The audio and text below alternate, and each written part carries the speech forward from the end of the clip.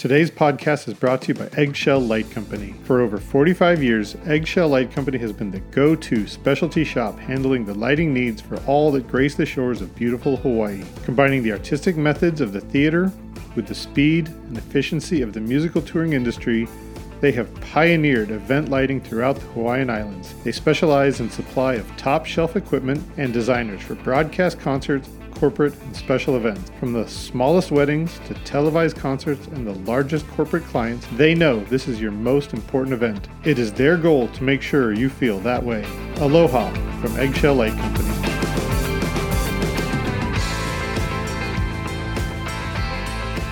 Welcome everyone to another episode of LD at Large podcast. My name is Chris Lose. I am the Designer Relations Developer at Ayrton Lighting, as well as columnist for PLSN Magazine. Thank you all for listening, reading. I hope you're all enjoying. I'm here today with a new friend of mine. His name is Michael Berger. He is a freelance lighting designer and director out of Los Angeles. Thank you so much for making the time to sit down with me today. Of course. Thanks for having me. I recently was made aware of you when I saw an amazing Ayrton Boredom Buster online that was just spectacular, and I felt the need to reach out and find out more about who you are and how you came up with such a beautiful layout and your song selection. So let's start with that.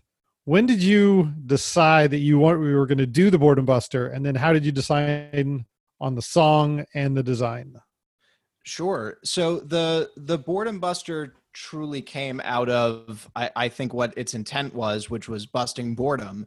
It was right at the beginning of the pandemic. I had reached out to some colleagues at 4Wall and asked if I could demo one of the new consoles, the MA3, to just kind of get my hands on it. And I was looking for an opportunity to do some programming and do some design work and, basically flex the muscles that I hadn't flexed in a couple weeks.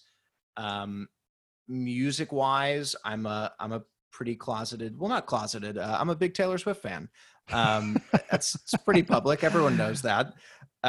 So it was, it's in the public now. It's in the public now. Yeah.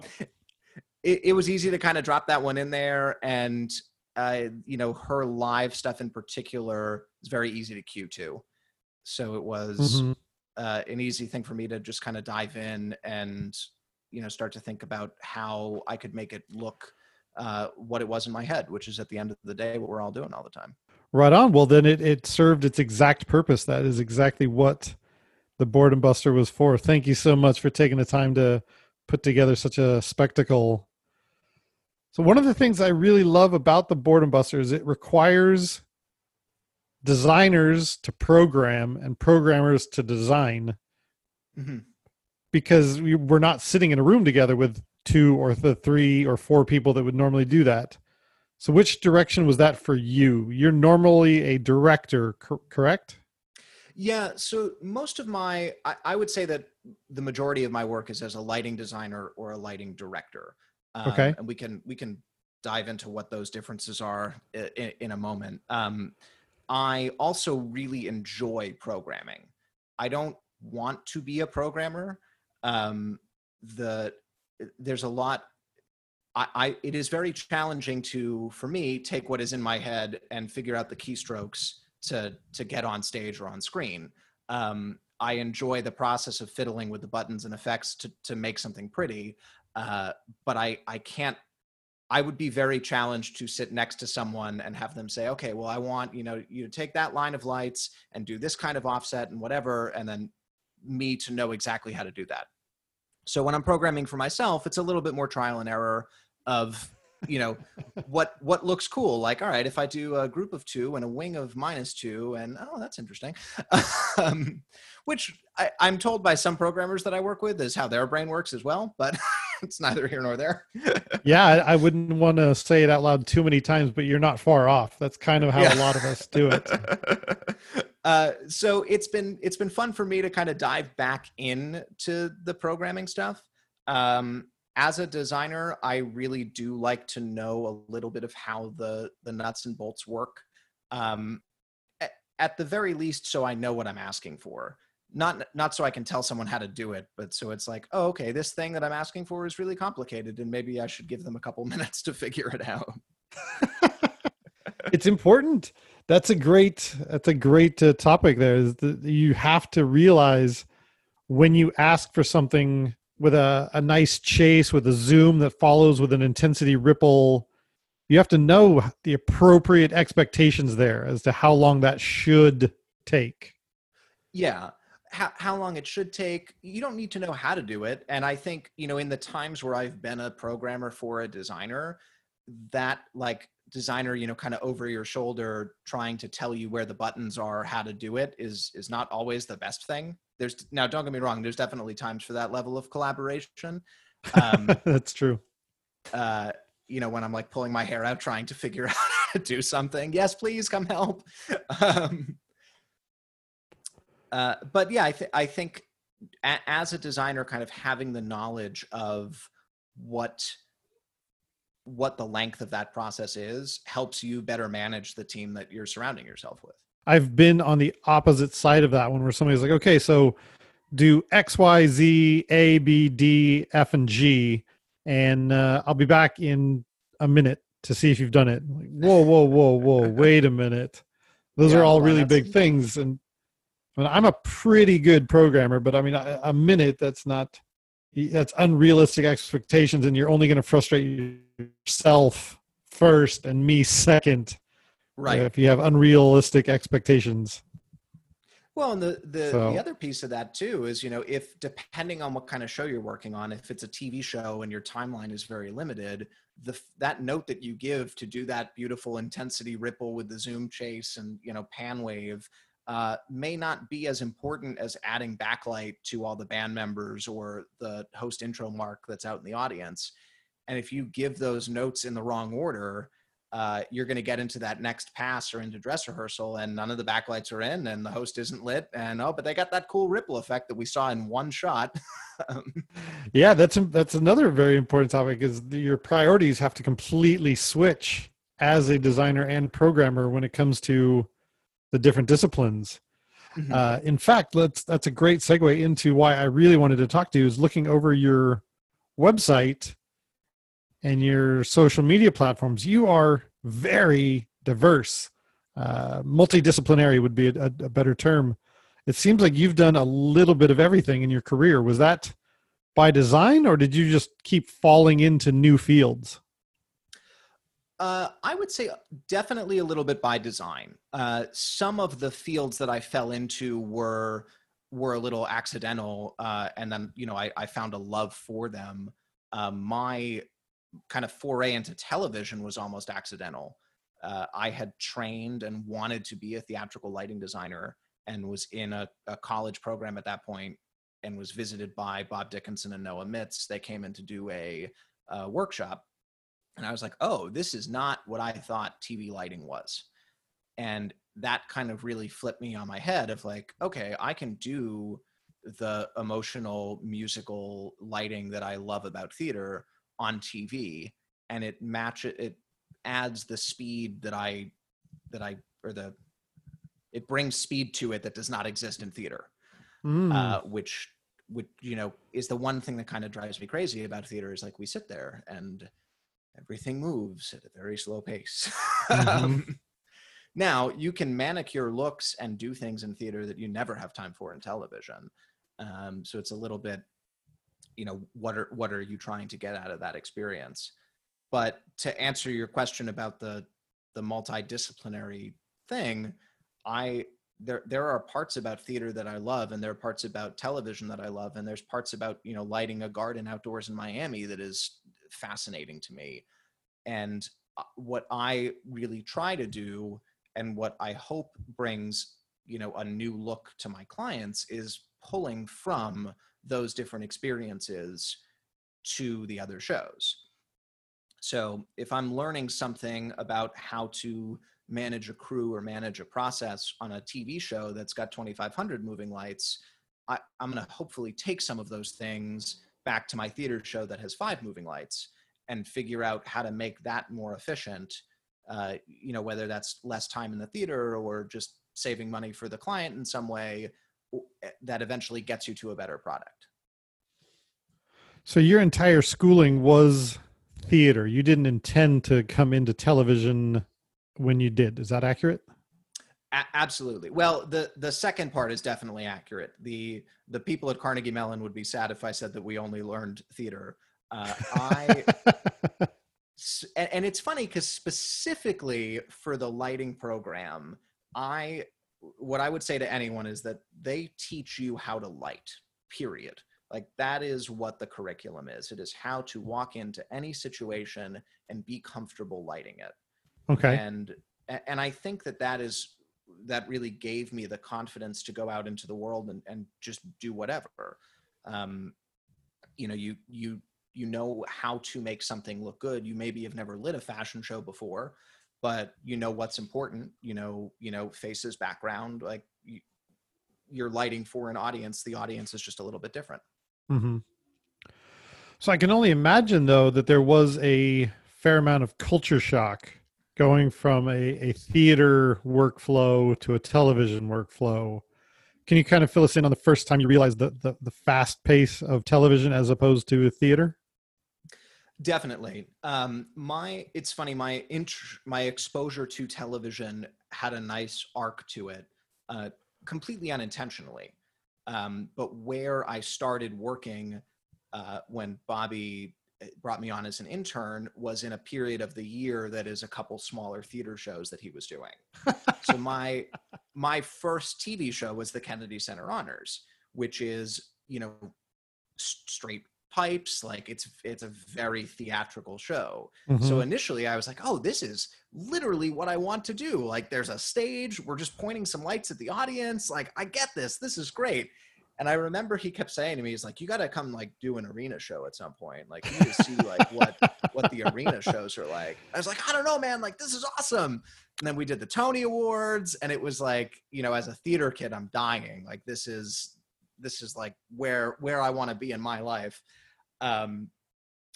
But then I started moving into some of the music award shows and really seeing the pace at which that operates. And the biggest thing that I saw that was different for me is that the lighting designer is the captain of the ship. But they are not driving the boat.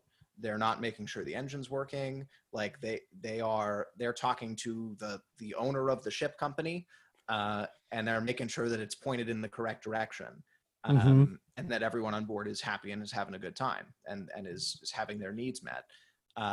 That was the first time where I really noticed how much trust and collaboration you have to have with your own team.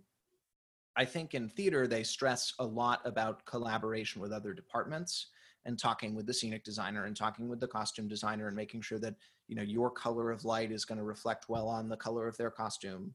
But what I don't want to say they often don't do, what wasn't as apparent to me until I got into TV, particularly that designer programmer relationship of, this song is, I'd like to be blue and there's, a cool snare hit in the middle that I'd like to accent. And let's, try and use the magic blades in the verse. I'm going to go talk to the manager and I'll expect a pass from you in 3 minutes.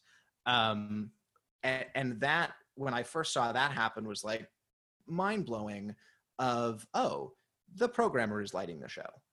And I know for myself and a lot of people that I work with, we've really started to use the term lighting director in that role and trying to get rid of the terminology of board operator or programmer, because they are lighting the show. They are creating what that look is on stage.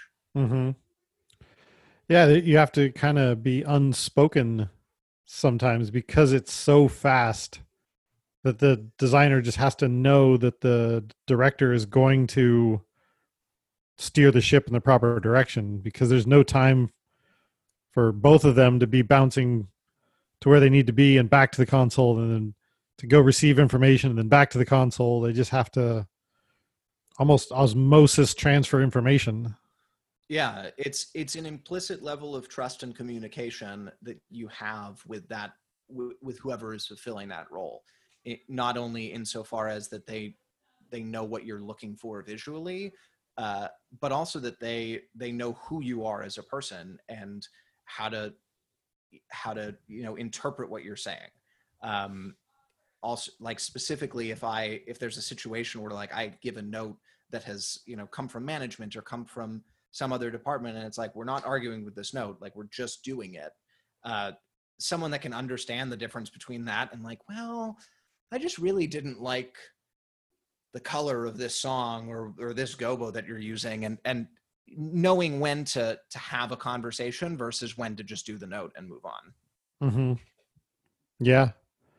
So it sounds like you had a fairly fortunate transition from one to the other. It sounds like you got to dip your toes in the water and then decide to fully immerse yourself. Yeah, I would say the decision was definitely entirely mine, because I had done a couple months of internships, and Bobby, kind of pulled me aside after one show, and he was like, I cannot tell you to move to Los Angeles, but if you move to Los Angeles, there might be work for you. It's like, oh, okay, cool. Like, cause that was we're all freelance. Like, we're all, making it for ourselves.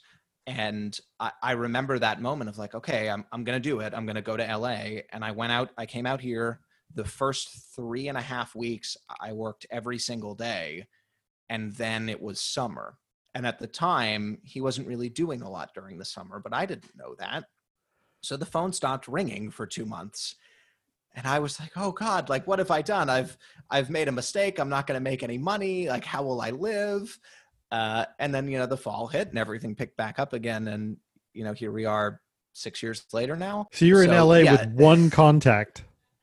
Yeah. Yeah. No, I had, oh man, he was pretty much, the contact at that point. My school has a really great alumni clan, that's what they call themselves. And they are very good at not protecting the people that come out, but being aware of the people who move out here and supporting. Supporting. If there's work, pointing them out there. Chris Werner and Chris also went to Carnegie. In that first couple years, we started doing a lot of work together where I would kind of come on as an assistant. And we've now really kind of gotten to the point where we're collaborating at an equal level on a lot of projects. And I'll hire him for things, he'll hire me for things. And that relationship of designer programmer exists really well between the two of us as a pair of designers, because I know his aesthetic, he knows my aesthetic, and I know I can put him on a show site and it's going to look the way that we both want it to look, and vice versa. That is the sort of story that you usually hear in a singer-songwriter setting, not necessarily a lighting director. Like, you actually packed up with your suitcase and moved out to LA with the one big chance, and you grabbed on with both hands and went for it. Yeah, no, it definitely felt a little bit like that, those first couple months of not really knowing what, and there's no book. No one tells you how this is supposed to work. There's every single person has a different story and a different way to how they got to where they are. So you don't even know how to ask. You don't know what to say to your friends. Like, are you in the union? Like, do we apply to a union? How does that work? Like, all of those things, it's so mystical in some way. It's kind of fun thinking about the movie that would have taken place of you moving to LA with your suitcase, and then you're working real hot and heavy for 3 weeks, and then all of a sudden you're just sitting there and you're like, oh my God, I'm going to be a starving artist. I can already tell I'm going to have to call my parents, and they're going to try and have to bail me out or something while I'm here in LA living under a bridge. Yeah, exactly. You had no idea. And that was, to tie it back to your first question, that was really one of the times where I started to diversify in the work that I was doing. I looked for some of the 99-seat theaters in LA, and I did some work with a couple architectural firms and picked up some programming jobs and things like that. Just because I didn't know. And I knew, I knew I had to make money. I knew I had to make money to survive. And I didn't know what was happening in television. So I was like, okay, I'm just going to cold email a bunch of theaters. And, I spent a couple months working with Light Switch when they needed some overhire work. So that was, all parts of my early career that kind of made me into the multifaceted designer that I am today. And cold calling and cold emailing is not that difficult nowadays. I would imagine that you could just kind of Google someplace that you had driven past on the freeway and like, hey, that place looks interesting. Google them. I would imagine you could go on LinkedIn and find somebody who works there and just say, hey, I'm in town. I don't know that many people, but I've got some skills. Is that kind of the story? Yeah, it was funny at the time. Again, I was still very interested in theater. So Right. my cold emails started with theater, and I actually went on a very complex search thing. I went on MTI, which is Music Theater International's website, and I searched for shows that I wanted or that I liked in and around the Southern California area. And when I saw the companies that were doing the kind of shows that I wanted to light, I would then, find that company. And at the time I was sending letters. It seems like 5 years ago wasn't, that long ago, but that was still, at least for me, it was a like Oh my God, resume, that's right. cover letter. And that actually came from, I wish I knew who it was that said it, but it was at some LDI, and it might've been Ken Billington that was like, it's like, if you send me an email, there's a pretty good chance that I'll miss it. But if you send me a letter, it's going to sit on my desk until I do something with it. Huh. And I was like, I'm like, right. That is very, and even today that is true. It's so easy to just file away emails or forget that, it in an inbox of hundreds, it's easy to lose. But I have a very small pile of, actual letters on my desk. And a lot of it is like bills and, charity things and whatnot. But that pile is like, I have to address this thing that's in front of me. How interesting the arch there, because it used to be everything done by letter, then it was everything done by email, and letters were rare, and now we've become the full opposite, where our emails are full and our letter boxes are like are the important stuff now. Yeah, and it's interesting, especially I feel in like a cold email situation or a thank you note situation. Um, the actual physical letter is so much more meaningful because of the amount of time that it takes. Mm-hmm. And to me, when I get like a letter from someone, even if it's just a, hey, thanks for, showing us around or letting us come observe for the day or whatever it was, I like that person took the time to find the note card, write it, find my address, put a stamp on it, put it in the mailbox. That shows so much more effort than just finding someone's email. Not saying that that's a bad way to approach a conversation, but it definitely shows you care. That's important. It is very important to know, or to show that you do care. I would imagine that has a lot to do with the way you moved up the ladder. I'm just using that as an example of your attention to detail. I would imagine that it's the little things like that that people started noticing about you, and that's why people kept bringing you back. Would you say that's part of your unique abilities, is that you do show a higher care level? I would hope so. I mean, I would be. It's funny. One of the things that you lose, and this was a challenge for me when I first started, and some of the folks that I work with early on, I know would say this, it's tough to go from 21 years of your life where you are getting feedback all the time to an environment where you get next to no feedback, positive or negative. Interesting. And in my first couple years out here, I didn't know how to deal with that. I was craving that.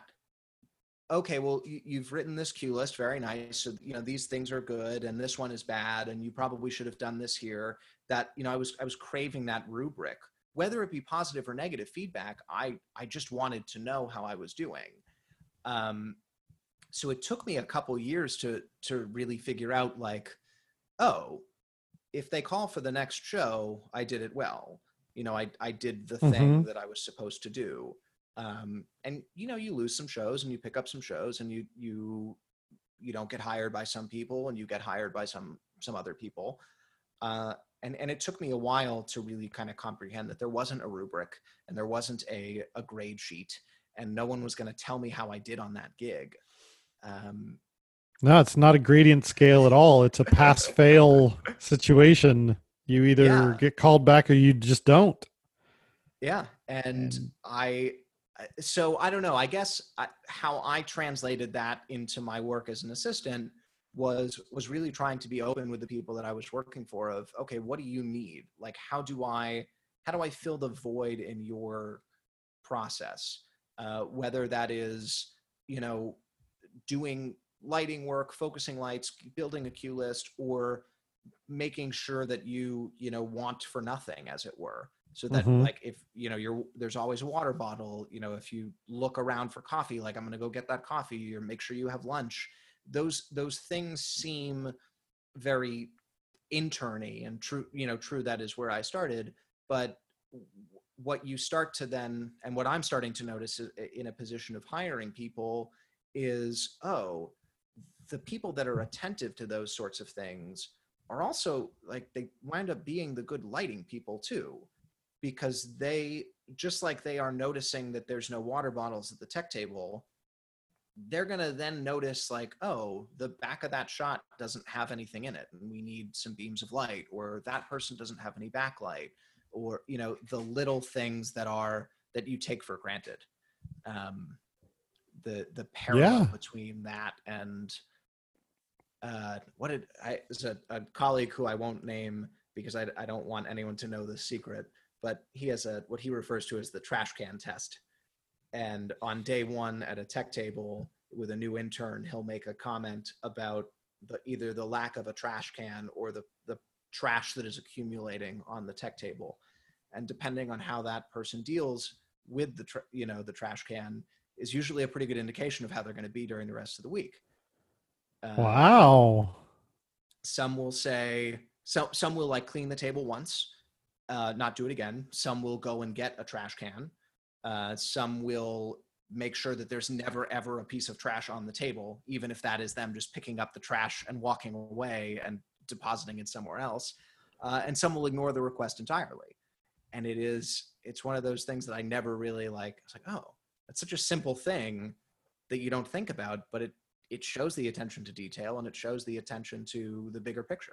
It is. It's the little things that people notice when, if you're the one who's going to just chuck it in the trash can and miss and then just leave it on the floor, that's probably the same way you're going to treat your shot. You're going to, like, well, we missed it. We'll just make it up in post or something. We don't need to reshoot that. Interesting. That's a great little tidbit of information there for anybody listening, that, pay attention to the garbage, pay attention to the mail, pay attention to every little detail, and try and make everything a little bit better everywhere you go, I would imagine. Yeah. No, I think that's definitely, it was my takeaway at the time, was like, okay, if I'm tasked with doing this one thing, let me do that one thing in the best way that I can. And eventually, you get tasked with more and more and more, and you start to be able to deal with all of those things, or you really have to start looking down and saying, okay, well, I have to do all of these things, and I only have the capacity to do some of them. So what can I either do faster or give to someone else that is on their way up? Like, how can I invite someone else into my workflow? Yeah. Anybody who's listening, Michael just gifted us a very specific insight into the process, because we are in the freelance world, we're not gifted with a quality assurance program or a questionnaire or an evaluation. We're not entitled to one. It's not in anybody's contract that we get an evaluation. If we don't get called back, they don't have to give any reason or justification. They just, yeah, you didn't pick up the garbage, so I'm not calling you back. And they'll never tell you that. Nobody will ever say, well, we didn't hire you because we don't like that your shirt was sloppy on Tuesday. You know, No, absolutely. There is no, and I've been, I've had conversations with people before too, that is like, okay, we had this person on a show. Do we bring them back next year? Do we bring them on for this next project? And I know that those conversations happened about me.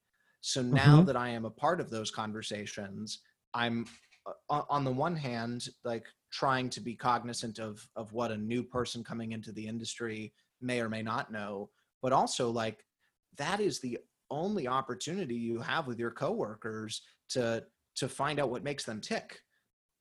Like that's your feedback moment. If your coworker is like, wow, I was just really annoyed that they kept sitting, on the aisle seat of the tech table, and they had to keep moving every time I wanted to get to the middle. And I'm like, oh God, I've been doing that for 5 years. and that, that's how I try to keep getting a little bit of feedback, is like, okay, what does my boss hate about what the intern did this week? And let me make sure that I'm not doing that too. You'll never be told, well, you chew loudly, so I'm not going to hire you back, because in our brains, we're going to come up with some other reason. It's like, well, maybe I was late, or maybe I something else. That you're never going to come to the exact conclusion in your head. You're like, well, it's because I chew loud. I'm a loud chewer. Of course, that's why I didn't get called back. Right. And I would hope that if I'm in a position where I'm not bringing someone back to a project, I would hope that that person would reach out and feel comfortable asking why, because I think that that's the only way we can all grow, is if it's, I don't like, I'm sorry, I can't bring you back on this project. We just weren't, we weren't at the same level. We weren't communicating well, but let's talk about how, we can do that better. Like give everyone an opportunity to make themselves better. Yeah. I wish we were all that responsible and we could all be that aware of our own biases, but all too often that's not the case. Absolutely. It's definitely not. And I think a lot of that came from, for me, like I worked at a summer camp for 6 or 7 years, and they had a huge evaluation process. So you evaluated the people directly above you, and that there was a whole like organizational evaluation tree. So that feedback came back to you. And this is like, this is caring for kids at an overnight camp, but you're getting feedback that is, on a rubric, and you did this thing well, you did this thing poorly. And you know what, if you did this a little bit better, we would consider promoting you to the next level. And I'm like, okay, that would be amazing to get that on, at work. Nope. Doesn't exist. Doesn't exist. Not that I've ever seen. No. And when it does, it is at the behest of an HR department of some other corporation, and it's not real. Yeah, all too often it's a sugar-coated version of the real reason. It's we're going in a different direction, or we couldn't afford you because you're too good. Be like, yeah, shut up. I wonder. It's funny. Someone called me the other day to ask about money. They were bidding a show and they were curious like how to charge. That's a mystical thing to me, of like how you evaluate your own personal worth as a designer. Yeah, it's a tough one. Conversation for another day. But I had made a comment to him, and I hope I wasn't incorrect. I've been turned down very rarely based on cost. Okay. Like that conversation, I feel, usually turns into you're a little bit too expensive. Can you do any better? Mm-hmm. I don't know that I've ever gotten well, no, there's definitely a couple, but for the most part, it usually begets a conversation of why is it so expensive, not sorry you're too expensive. Mm-hmm. I don't know. Maybe I'm wrong there, but No, I think cost is usually the place that's most negotiable. If somebody wants you, they'll negotiate price with you. But if yeah, they go to you and say, "Sorry, you're too expensive. We're not asking you back," and they're unwilling to negotiate, then it probably wasn't about price in the first place. That's a that's sweeping generalization, but no. I think that's a good approach, okay. or a good piece of insight to that. Mm-hmm. Getting back to our conversation about how there's no book on this. Yeah. So now that you've been on both sides of that political process, which side do you prefer? Do you prefer the design or the direction side? Ooh, it's a loaded question. I Not to set any future paths in concrete here. I'm just asking No, for totally. preference. I definitely prefer to be the designer. I like, especially in television, I really like putting teams together. I like getting a really good group of people together to make a project. From the top down, and looking at a project and saying, okay, this needs this lighting director and that programmer and this gaffer, and that's going to be the right team to get this thing off the ground. There's something still fascinating, and I hope that will always continue to be fascinating, of taking something in my mind and putting it on stage, and truly starting from the napkin sketch and getting all the way to a televised broadcast. That having been said, in the television world as a lighting director, I have an opportunity to do that a lot. I work with Noah Mitz on America's Got Talent, and I kind of handle the band looks, as it were. So we'll share a concept with the creative team, and then I really get to do the soup to nuts of how many lights is it? How do we get it on stage? How do we get it off stage? What does that build look like? Mm. So that part of my lighting direction work, I really truly do love. But I think that is more akin to design than perhaps what some of the other characteristics of a lighting director would do. Yeah, it's weird because what you just kind of described sounds like what I think to be the TV director role, which is completely different from the touring lighting director role. You've done both, right? You've done live event director, and you've Yes. also done television broadcast director, and they're different, right? Because what you just Very, described. very different. So yeah, maybe we can kind of go into that. That's an interesting side topic. The touring concert lighting director is not the same as the television broadcast lighting director, and you've done both. What are the differences in your experience? So generally, I think the big similarity between the two is that you are there supporting the designer's vision. Mm-hmm. Regardless of the approach, that is the end goal, which is to bring that designer's vision to life. In a touring capacity, typically you are replicating that vision night after night, right, and trying to adjust the vision to the requirements of today's venue. Like, okay, we can't, on the tours where you aren't able to advance and always hang your rig in the same every night, you're coming in the morning and like, okay, well, I can't hang this, but how do I retain that look? Maybe I can get those, put those Sharpies up on some cases backstage or something, and still get that, that moment of time in the show where they are necessary. In the television world, it's only happening once for the most part. So you're not trying to replicate, you're trying to support an overarching concept and a knowledge of an aesthetic. So I might be told, as a lighting director, I might be told by a lighting designer, like, hey, we're doing this remote shoot now, go take this pile of gear across the street and make it look right. That's a very different role Mm-hmm. than what you would get on a tour. In my experience, I don't know. What do you feel like I hit the touring part correctly?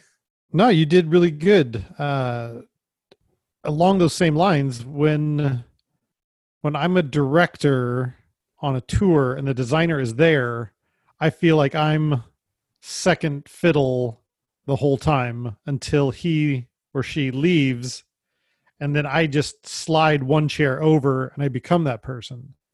But in the television situation, the designer is usually not even in the lead chair. They're just kind of orbiting everywhere. And the director is sitting in the lead chair, even though the designer is there. And I've always That's felt that. yeah. Huh. It's funny you mentioned the touring part.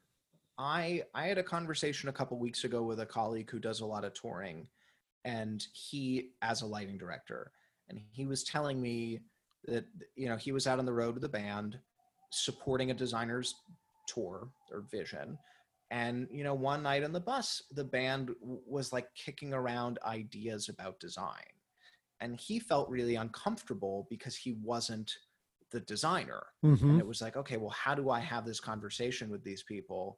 And I feel like in TV that's a lot safer. uh, Yeah.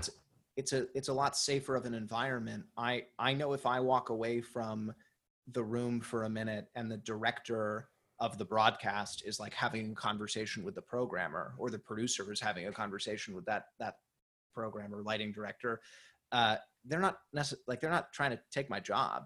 Mm-hmm. And this in this instance, that lighting director was saying to me, is like, yeah, I was really concerned that the designer would feel I was stepping on his toes.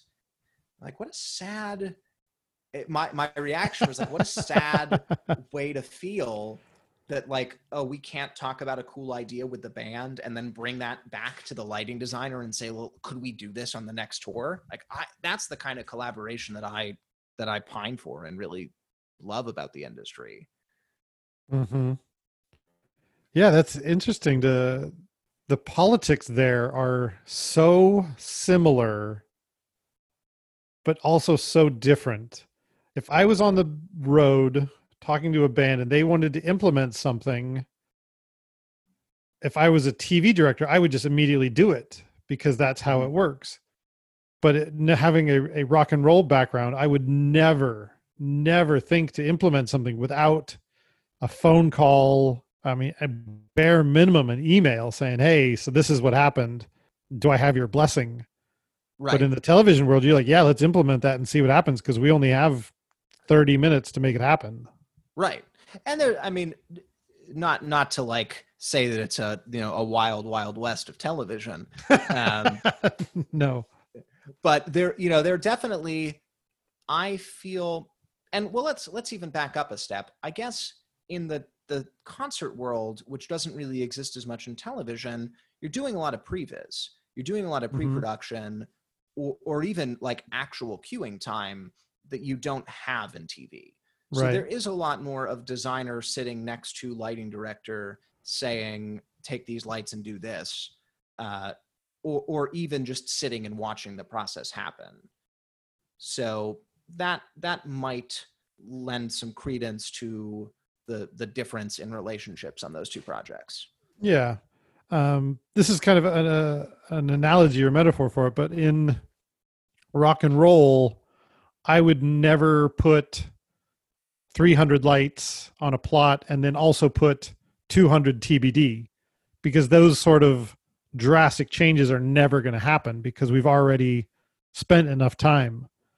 But in the TV world, that happens all the time.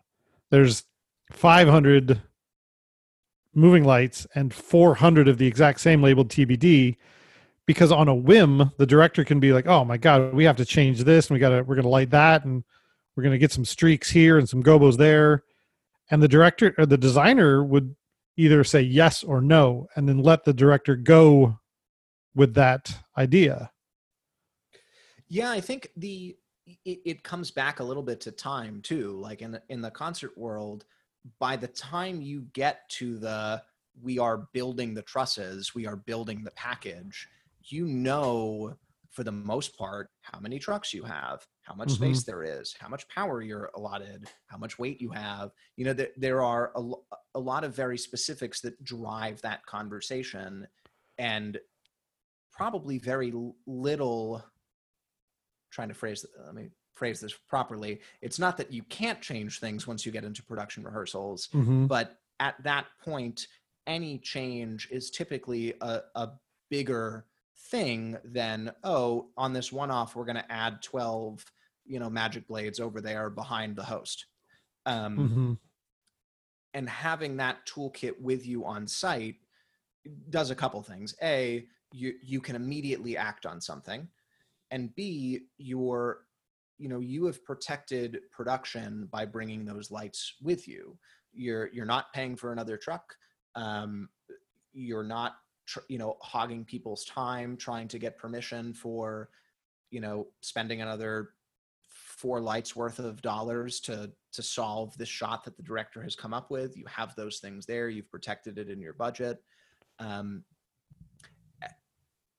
you truly, like you said, you don't know where the director's going to point the camera. I mean, yeah, we've built this stage, but there might be an interesting shot in the back of the room that we now need to support in some way.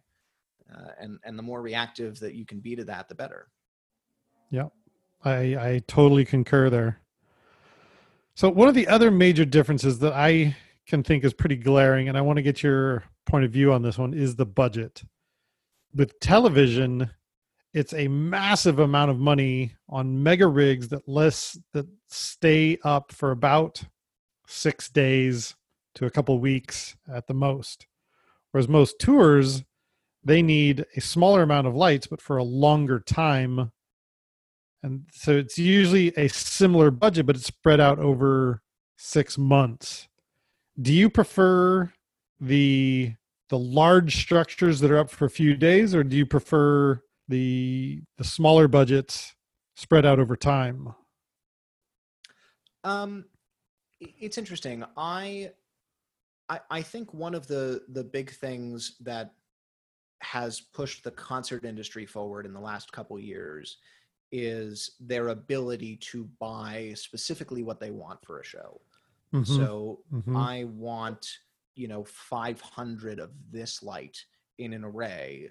I'm going to send that, request for bid out to every shop in town, and someone will pull the trigger on it and say, okay, we'll take the risk. You're out for 18 months and we're pretty sure that we can recoup most of the cost on that. With TV, I'm usually limited to, for the most part, what's in stock, and within the home of that rental shop, because we are there for such a short amount of time, and it may look like we have a lot of money, but frankly, we very often do not.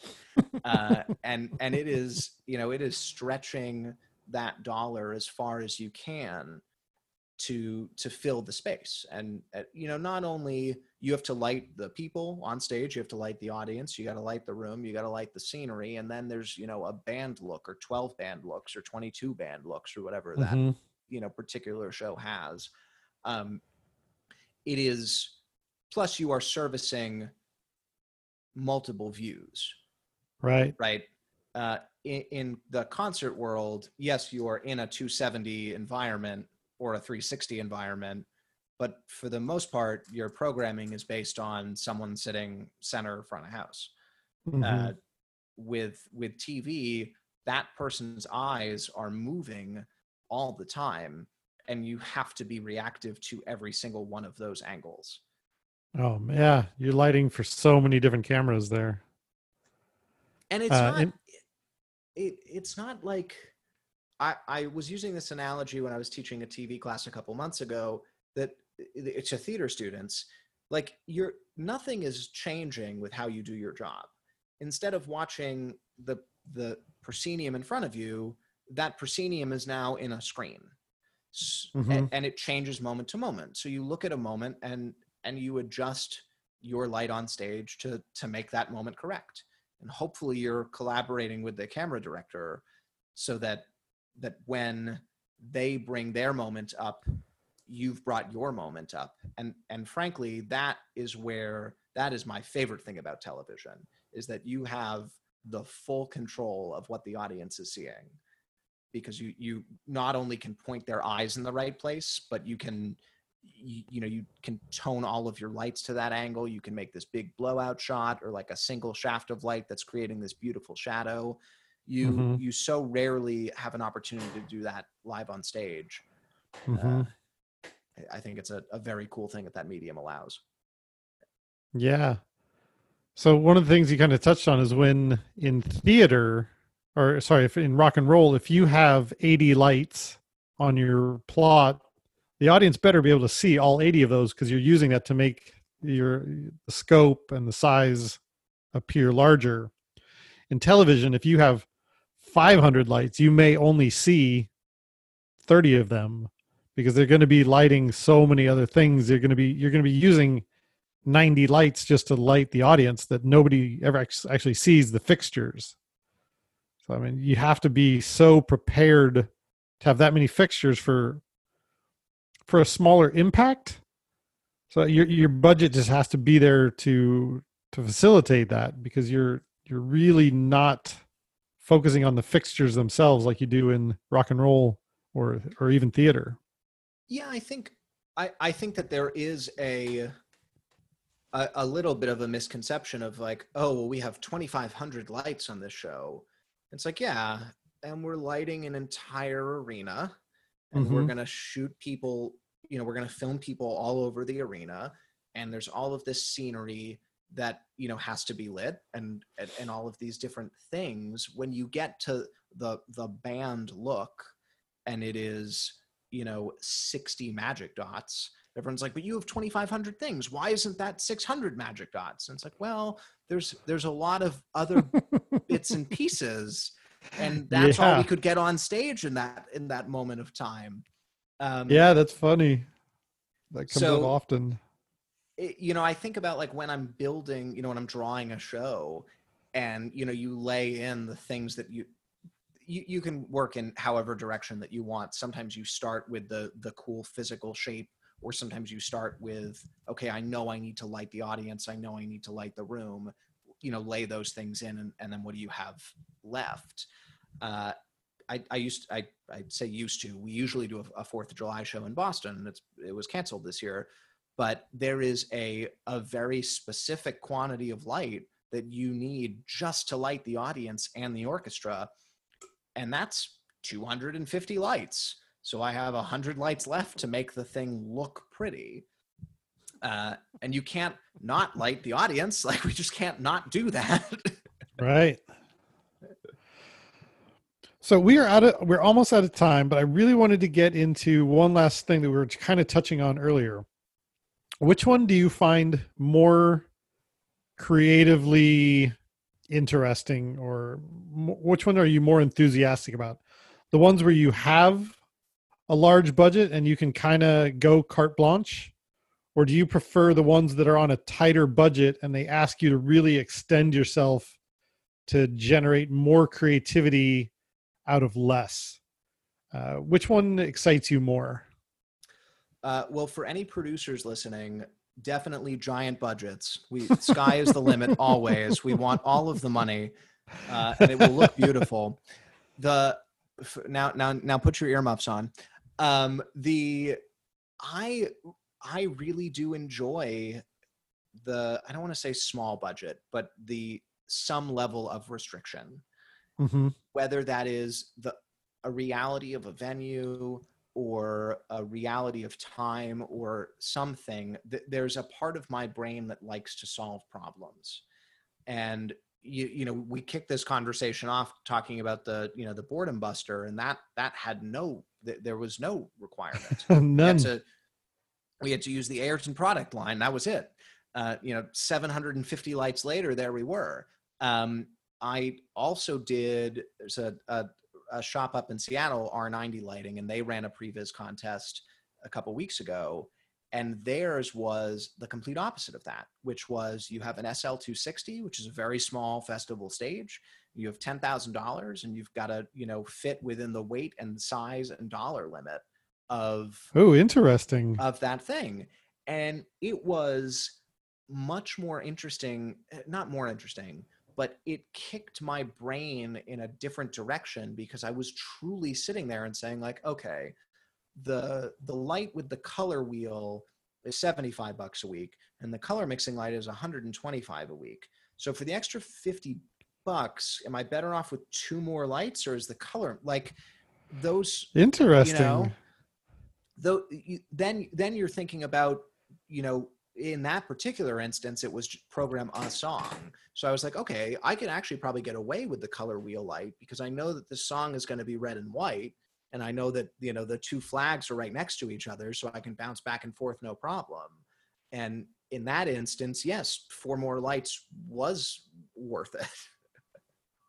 Ah, that's fun. I'll have to look into that one to see how that competition went. But yes, I find myself agreeing with you. I like it when there's a certain amount of restriction.